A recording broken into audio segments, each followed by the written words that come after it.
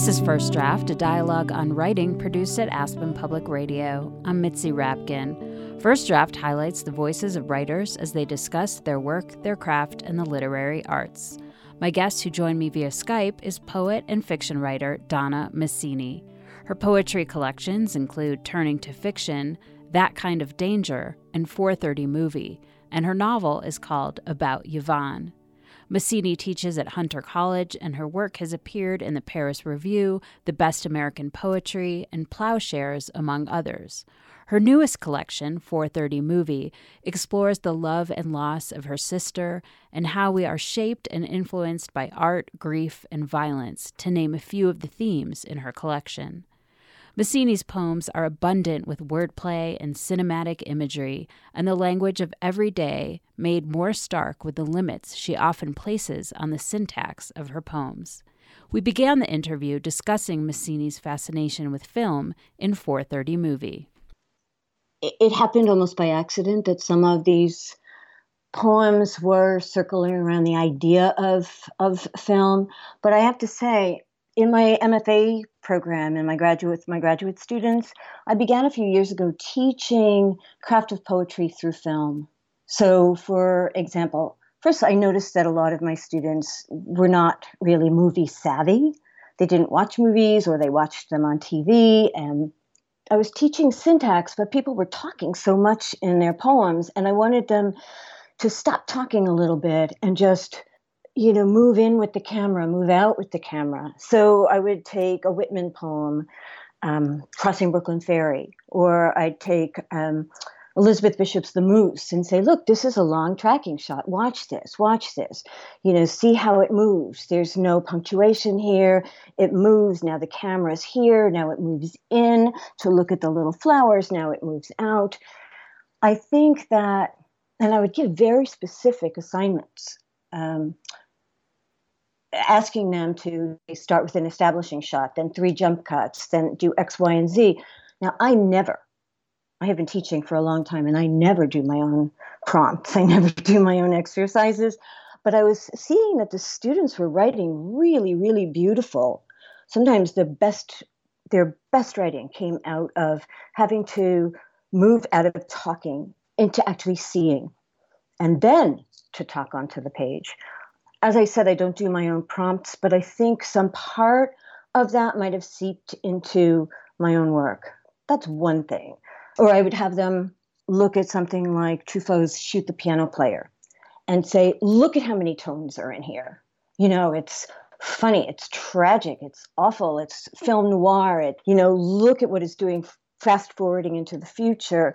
I'm passionate about movies. I have been since I was a kid, which leads me to the title, 4:30 Movie, which was actually a TV show. 4:30 Movie was something that was on every day at 4:30. It was on Channel 7, and I think it was probably national.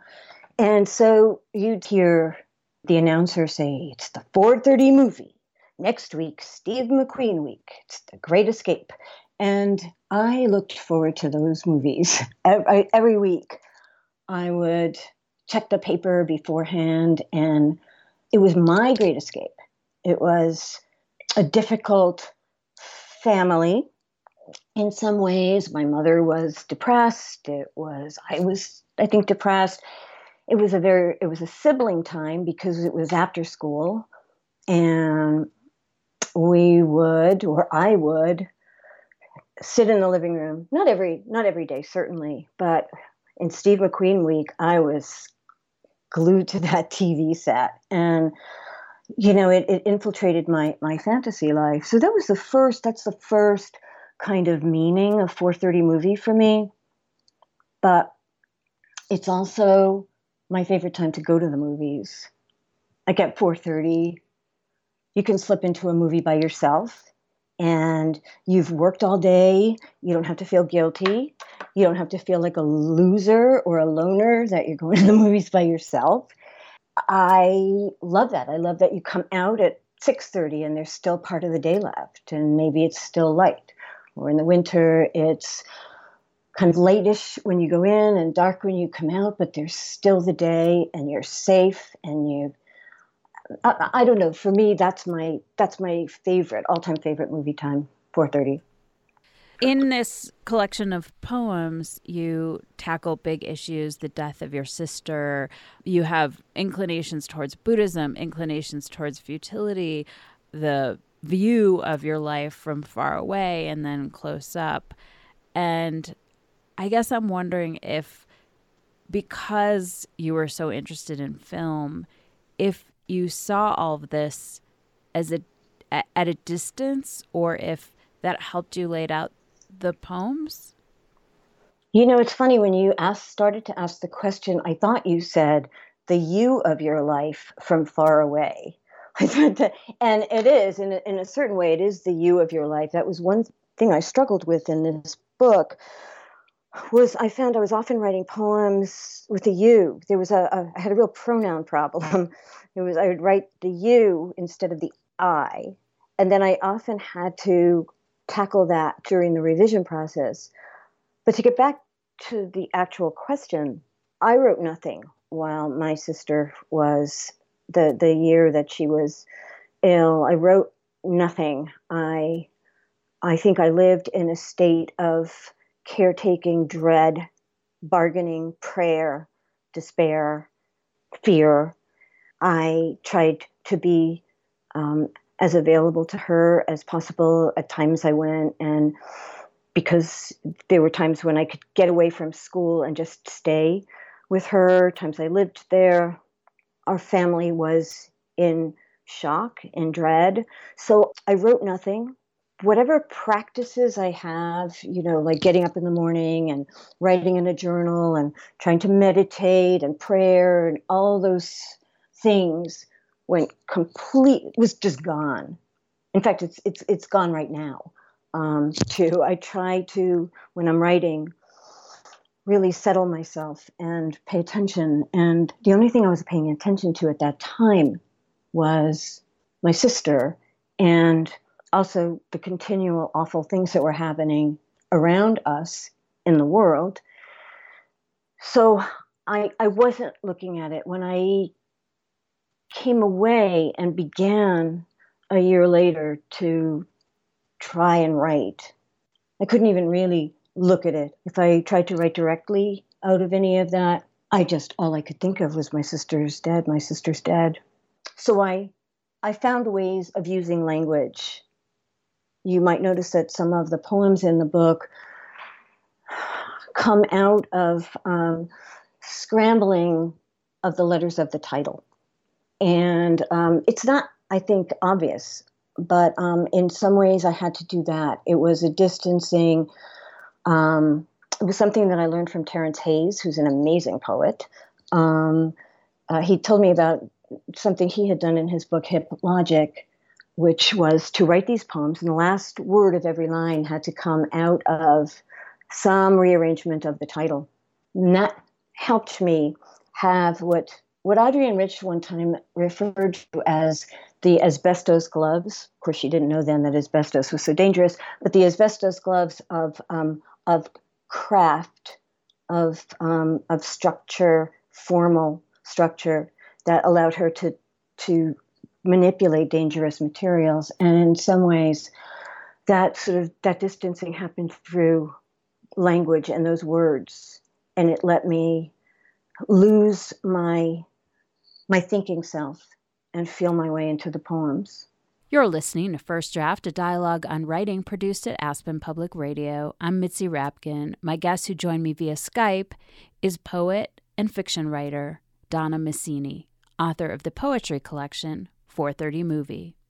In the very beginning, you start with a theme that you continue called Deleted Scene, which is something that a poem that you call Deleted Scene every once in a while throughout the book.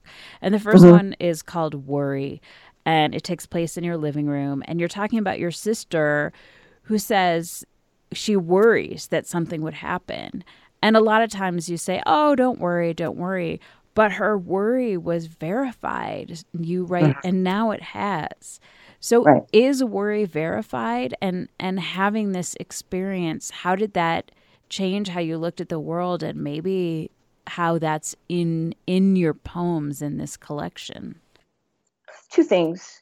One, my sister was really funny, and it was a terrible time, but there were times when she would just say something, and that I was sitting with her, and she just looked up at me and said, all these years we've worried something would happen, and now it has. It was almost like a one-liner. So it was both funny and terrible. And also, because my sister was also a worrier, it was a comment on how worry is. I mean, I think that aside from Tupperware, that's probably my family legacy. That's what we've all inherited, fear and worry from our family. And I think that the constant worrying about stupid things, or worrying that I'm going to miss the train and not get to X on time, all those worries, even more serious worries, were minor then compared to what all of a sudden we had a crisis. We were in crisis. There's a line in one of the poems that goes, it's in a poem called The Extra, where she says something like she wonders, what's the difference between prayer and worry? I'm glad you brought up The Extra. It was probably one of my favorite poems in the collection. Oh, I'm so happy. It's a more narrative than some of the other poems. It's like The Extra is a character. She has a small scene in, I think, a commercial. But in between, she's thinking about waves, and she's practicing seeing death everywhere on the subway, each corpse looking into a cell phone screen. So she's seeing the humans as already dead. There's elements of hope and Buddhism. So I'm just wondering if you can talk a little bit more about this poem. First, I've had a lot of very close friends in my life have died. And I think that one of the first things I always do in the middle of the crisis, aside from, caregiving and being present, is to go back to read the Tibetan Book of Living and Dying. And it starts to give me comfort, but I'm just way too Catholic for all of that. And I just cannot. The idea of impermanence is terrifying to me. That particular poem, it's funny that you say it's narrative, because it came from a lot of pieces of things. I was trying to write about waves, and my sister and I, and our hair, and and also the idea of being an extra, like all of us sort of walking around in the world as extras. I would sometimes walk down the street and think, look, all those people, look at these people. That person maybe has a sister who's dying. Maybe that person has a sister who's dying. And all the pieces of those poems, it was such a hard poem to write because I had so many long narrative parts that I began to use the language of what connected. I finally just said, let me just see, let me do one little kind of sentence at a time. And as I did that, more things would come into the poem. And I got to then play with the idea of the extra and the soul cycle and all the cycles, the waves in cycles and the Krebs cycle and all the cycles and waves. And then when I got to the end of it, I was thinking about the extra. I was thinking that the extra, most of their stuff just ends up on the cutting room floor. And, at this one point, it said something like she knows her most important moments will be in deleted scenes. And that was like an exciting moment because I did have these deleted scenes going throughout the book. You're listening to First Draft, a dialogue on writing produced at Aspen Public Radio. I'm Mitzi Rapkin. My guest who joined me via Skype is poet and fiction writer Donna Massini, author of the poetry collection 430 Movie. My other favorite poem, called What Didn't Work, it's a list of really heady ideas. So you say what didn't work, chemo, Xanax, internet, pain patches, recliners, cooking shows. And you mix, really medical things like PET scans and Vicodin with lawn furniture, or Giving Up Miami, or bargaining. And so Yeah. on one level, I see these all just as big ideas. And the other level, I see them as just pretty interesting words. And then what it makes me think is, what does any of it mean? And what are the limitations of language? So I'm wondering if you could talk about this poem. That poem I took in, took out, put in, took out, put in, took out. It was one day I just sat down and I was not writing a poem, and I just started listing everything that didn't work.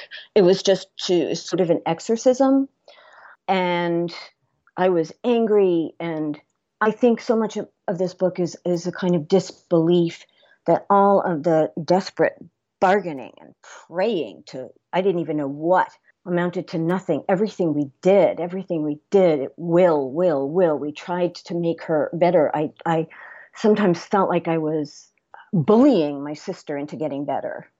And I think that it doesn't feel like a poem to me. And sometimes I think, people are going to look at it and say, oh, it's a list, and just skip it and go to the next poem.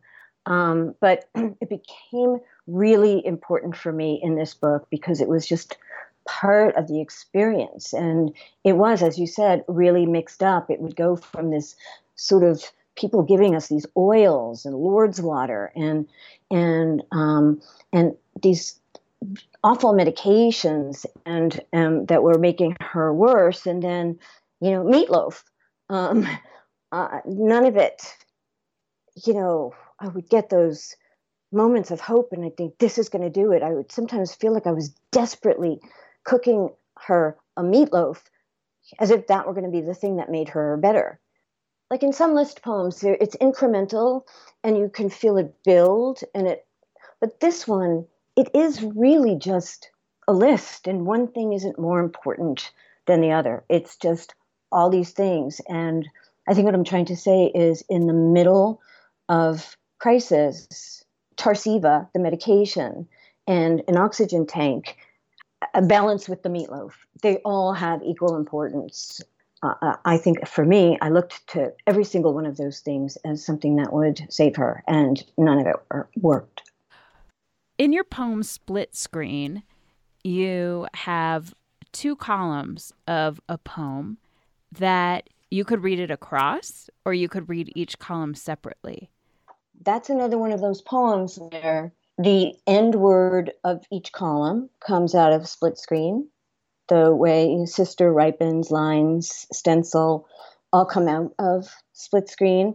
Plus, if you notice, as you go down the first column, it spells Split Screen line by line, SPLIT, right? And the last line too has just the last word of the second column, the spells Split Screen down that way. And it was just something I was just playing and thinking about my sister and thinking about split screens and the two of us. And I wanted to give myself something really technical to have to play with so that I didn't feel, so that I didn't think, so that I just, looked at these words and tried to find it. And that's another one of those poems where I thought, is this gimmicky? What does it do? I mean, it's all those questions that you have when you're putting a book together. And finally, I just decided to keep it in there. It's, I thought, is this too private? Is this something so much about my sister and myself?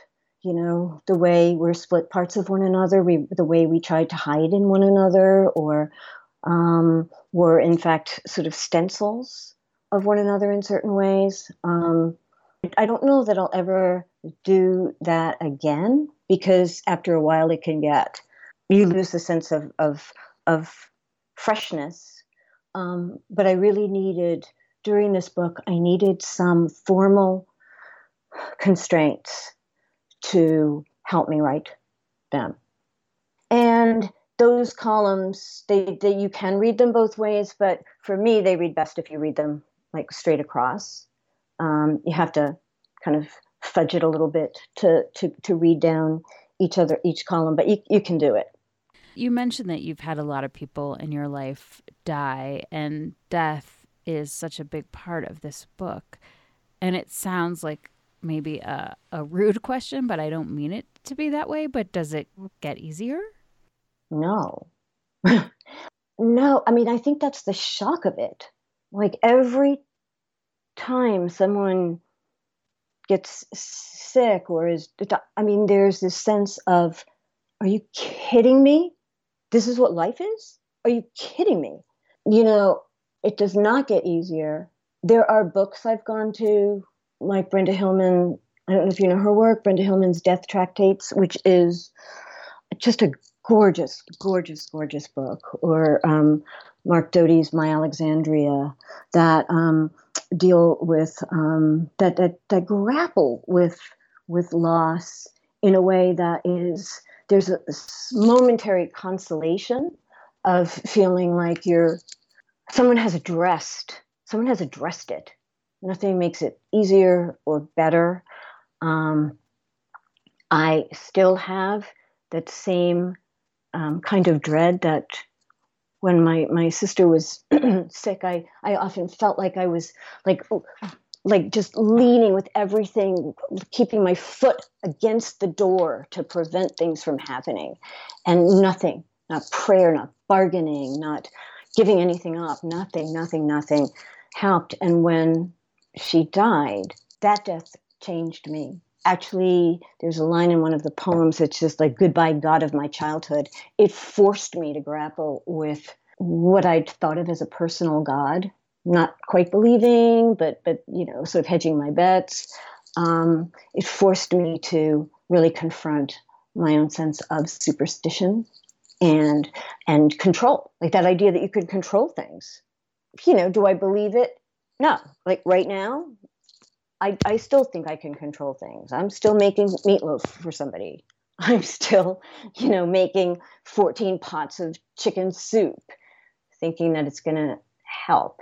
You're listening to First Draft, a dialogue on writing produced at Aspen Public Radio. I'm Mitzi Rapkin. My guest who joined me via Skype is poet and fiction writer Donna Massini, author of the poetry collection 430 Movie. Can you read a passage from an author that speaks to you or influenced you as a writer? This is a poem that I have loved forever and memorized, like many poems I love, but it's a Hopkins poem called Carrion Comfort. I'll not carry in comfort despair, not feast on thee, not untwist, slack they may be, these last strands of man in me, or most weary cry, I can no more. I can something, hope, wish day come, not choose, not to be, but oh thou terrible, why wouldst thou root on me thy ring world right foot rock, lay a lion lamb against me, scan with darksome devouring eyes my bruised bones, and fan, oh, in turns of tempest, me heaped there, me frantic to avoid thee and flee? Why? That my chaff might fly, my grain lie sheer and clear, nay, in all that toil, that coil, since seems I kissed the rod, hand rather, my heart, low, lapped strength, stole joy, would laugh, cheer whom though? The hero whose heaven handling flung me, foot trod me? Or me that fought him? Oh, which one? Is it each one, that night, that year of now done darkness, I wretch lay wrestling with my God, my God? You can hear all the conflict, all the struggle, all the way that the syntax is just completely twisted and wrenched, and all the parenthetical argument. And what I've always loved about Hopkins, Catholic priest, extremely conflicted, gay, amazing sense of language. And yet, I don't know if you could hear it as I read that, but that poem is a sonnet. It's just so amazing. He writes the most amazing sonnets. And I think that poem, anger, the struggle, the backing up, and how knotted it is, that knotted syntax. Just that with some of the poems of anguish of George Herbert, those helped me write this book. I have a close friend poet who at one time I just said to her, I can't pray. I cannot pray. And she said, write a prayer. And that got me started on some of the poems in this book. Can you read something you wrote? Maybe it was tricky or hard or changed a lot from the first draft. This is a poem, Waiting Room. And as we talked about before, this is one of those ones where I struggled with pronouns. I also struggled with how much to include. And it's also one of those poems in which the last word of every line comes out of the title, which is Waiting Room. My sister's inside in a green gown, and I'm here, twisting dread into origami tissues, riot mind ticking wrong, wrong. Is this what's been waiting all along? All of us carried off on a train, pressed to a window, charting the crazy migration of cells, disaster oaring steadily after us, like magi to the babe, and time, grim monitor, screening each of us in our green toga. 1 minute, you're drinking your first martini. A minute later, you're roaming some hospital wing. Why call it a wing? Why say origami when it's a useless rag? Now, none of it matters. My iron will, impeccable timing. I think of a far-off, war-torn town, hiding my sister in her twin gown. Originally, this poem was really long. I think it comes out of many, many, many hours spent in different hospital waiting rooms, doctors' waiting rooms. There was always that TV on, like hanging from the ceiling, and either it was inane conversation or terrible, terrible news of wars and refugees. And so much of that was in the poem. I just couldn't figure out how much to include. So much was cut.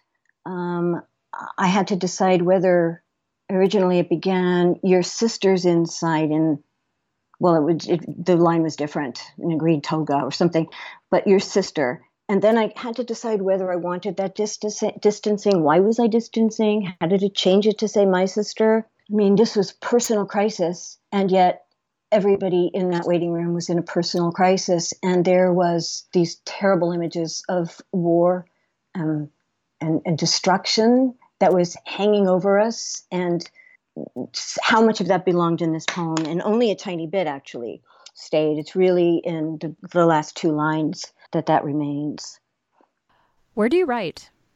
This book I wrote mostly at my kitchen table, and sometimes like when I couldn't get something, I'd just crawl into bed with my notebook and just like try to get quiet. And then whatever phrases or lines came up, I would write down. What do you do, or where do you go to get away from writing? I think that for me, the big question is, how do I get to the writing?